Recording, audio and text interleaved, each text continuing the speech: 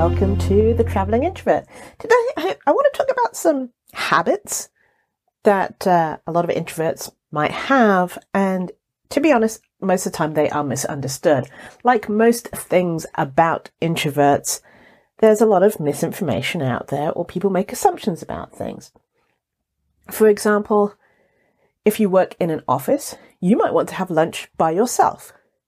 And your co-workers might see you as being unfriendly or not, being part of the team because you wish to recharge by having lunch by yourself. Yet I know so many introverts tell me about how they go in their car to eat lunch, or go in their car and then drive around the corner so people don't come and knock on their window in the car.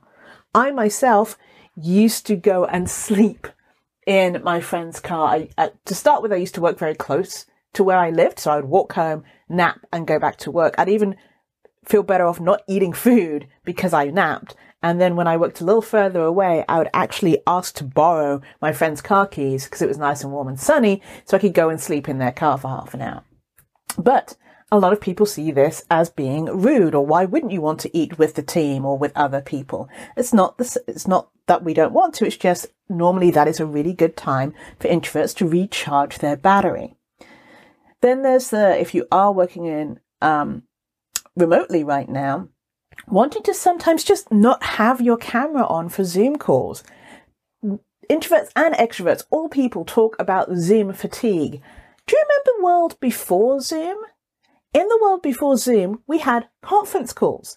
At no point was video a thing, right? You'd have this thing in the middle of the table and everyone would dial in using their phone and you would have a conference call. Yes, the bad side was people would talk over each other, but it wasn't half as exhausting as being on video all the time. So why is it now that people think it's rude, or you're not paying attention when you are not on video in a Zoom call? It's just like being on the phone.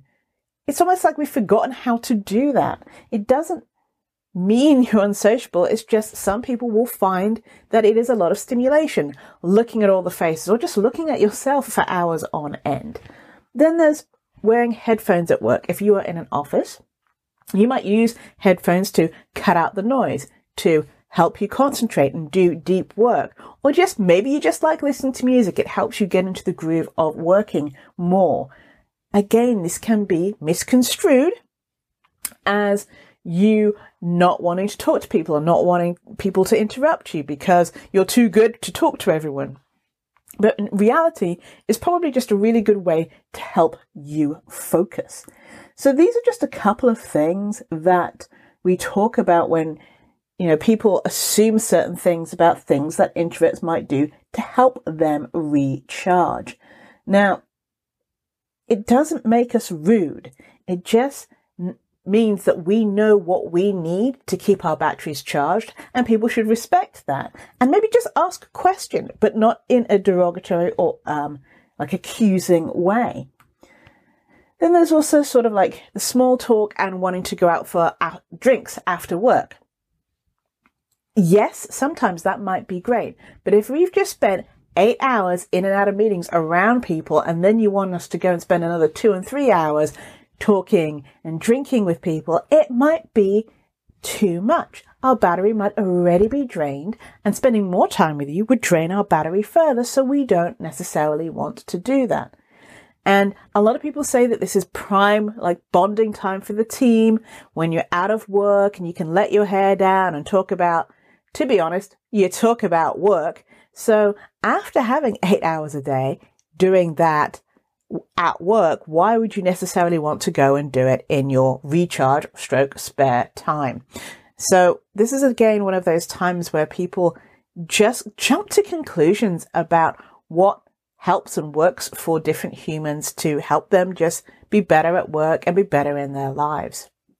I would love to know, listeners, what is one thing that you do in your work environment that people question or misconstrue? Please email me at janice@thecareerintrovert.com and let me know. Thank you for listening. As I said, this is Janice at thecareerintrovert.com, helping you build your brand and get hired. Have a great rest of your week.